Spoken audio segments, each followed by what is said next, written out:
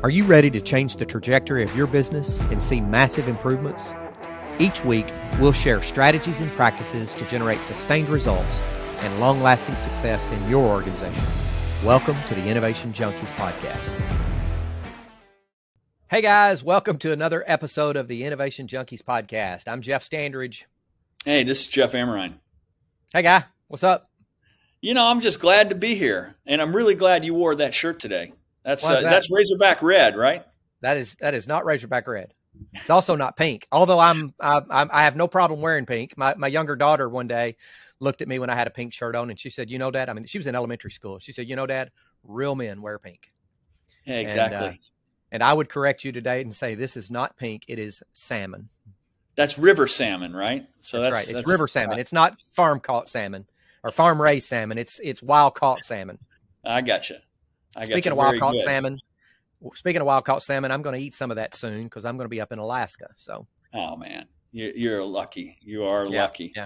Well, you know, salmon are pretty organized, right? They always know how to swim upstream at the right time. So how's that for a segue to this episode? Yeah, we're talking about this is our last episode as we talk about these concepts around and best practices around organizational effectiveness. And so our last one today is about the organizational structure. It's and I call it the 3 who questions of an organization. So let's talk about those. The first of which is organizations can't operate effectively unless everyone knows who reports to whom. Yeah, I mean, it's classic. And to think about that in terms of large organizations, a lot of times where you get that reporting conflict is, as an example, in a large organization that uses a matrix structure where you've got, say, engineers that all report to an engineering manager, but they're all assigned to projects. Having that clarity around who reports to who and under what circumstances can be a challenge. But it is really important for there to be an understanding. Yeah, you're right. That the dreaded dotted line, right? Exactly. We used to talk in terms of, well, I have a thick dark line to so-and-so, and I have a dotted line to these other 8 people. Exactly. Kind of crazy. You know, and I think the other thing there is, and this happens both in large businesses and it happens in small businesses as well. When we have I call them a technical or a tactical performer, but they really struggle at leadership. And so we create these carve outs to try to make the people under them happy. And it just confuses things and no one really understands who reports to whom and who's the right decision maker. Yeah, it's true. I mean, to the same point, a lot of times you run really good individual performers, individual technical leaders, individual subject matter experts by assuming since they're fantastic at that level, they'll instantly be good at leadership or at managing, and it's not often the case. In many instances, yeah. Go ahead. Without proper education, training, or an assessment of whether or not they even want to do that, you can run them sometimes for sure. In many instances, in highly technical professions, leadership and technical proficiency are antithetical to one another. No doubt. You know, and so one of the things that I've seen done very successfully is make it okay for someone to grow their career as an individual contributor or a technical expert. Call them a technical executive, call them an engineering executive, call them what you want to call them, but give them the opportunity and the same clout at the table, if you will, the same seat at the table with senior executives, but as an expert in the organization, and just be real clear about what they make decisions about and where they spend the most of their time, which is influencing decisions. Yeah, that's a definite best practice. And in fact, even in large organizations, you can see that to an extreme. At times, a chief technology officer won't have many or even any direct reports. He's more of your senior technical person that's intended to provide vision, advice, and guidance. And it's a smart thing to do. And it gets down again to that idea of people understanding where they stand, what they're supposed to do, and who they report to. That's right. Who reports to whom, particularly in a growing business where you're adding people all the time and you're having to create, call them divisions or departments. Every time you make those changes, you've got to republish that org chart, if you will, and make sure that everyone in the organization understands it. Yeah, and give you an example as we kind of segue to this next point here. one thing I learned early on in my career is if more than one person is responsible for a particular thing, it's the same as nobody being responsible for that particular thing. So there really does need to be clarity about what you're supposed to do and what you're responsible for. Talk a little bit more about best practice in that area. That's right. Who's responsible for what? That's the second who that we ask, not just where there could be overlapping boundaries. That's one area where I'm not sure if Billy's responsible for that, or if Sally's responsible for that. We'll get clarity.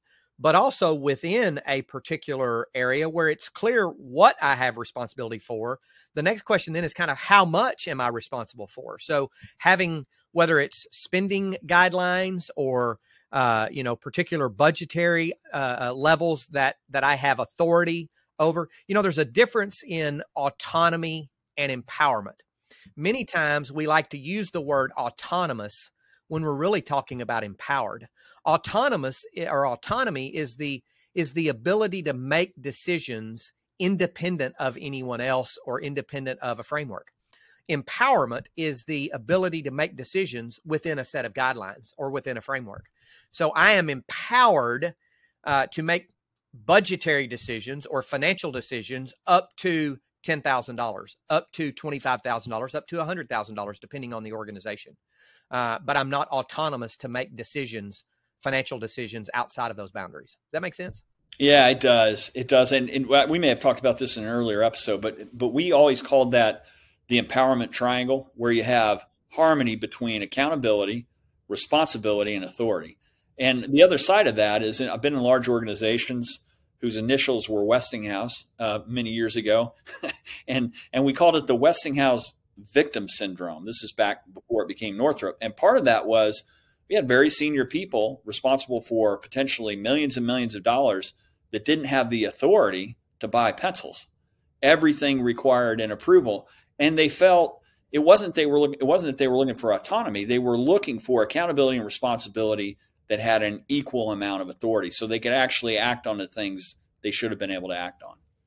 Yeah, and to take that one step further, I've seen organizations, what I would definitely call a best practice, where they've said, you have the authority to resolve a customer issue up to blank, right?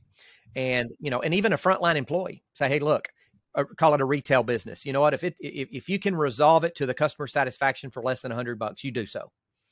Any above that, you go to your next line leader, or maybe a VP in a company saying, hey, look, and maybe it's a B2B type of company. If you can resolve a customer issue within $10,000, then you have the authority and the empowerment to do so. And it's so important. The next thing is there's inevitably going to occasionally be fuzzy lines or overlap or conflict in organizations. It happens. If somebody once said, if there's no conflict, there's probably not a lot happening that's good in that organization. But the question is the third question. When you get to that and there is some sort of a conflict, who breaks the tie? What's a best practice in that regard? The best practice there it goes back to culture, which we've talked about a lot, right?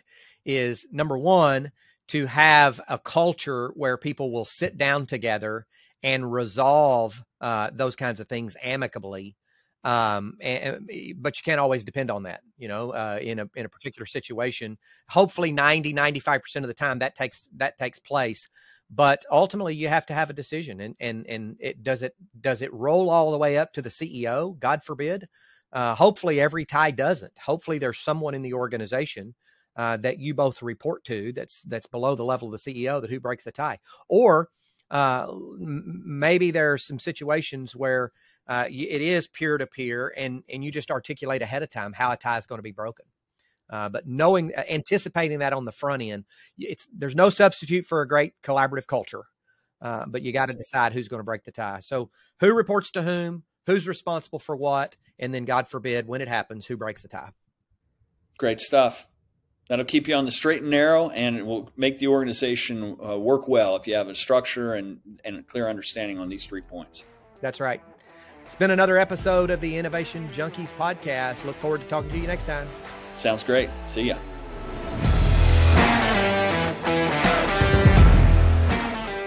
Feedback from listeners like you helps us create outstanding content.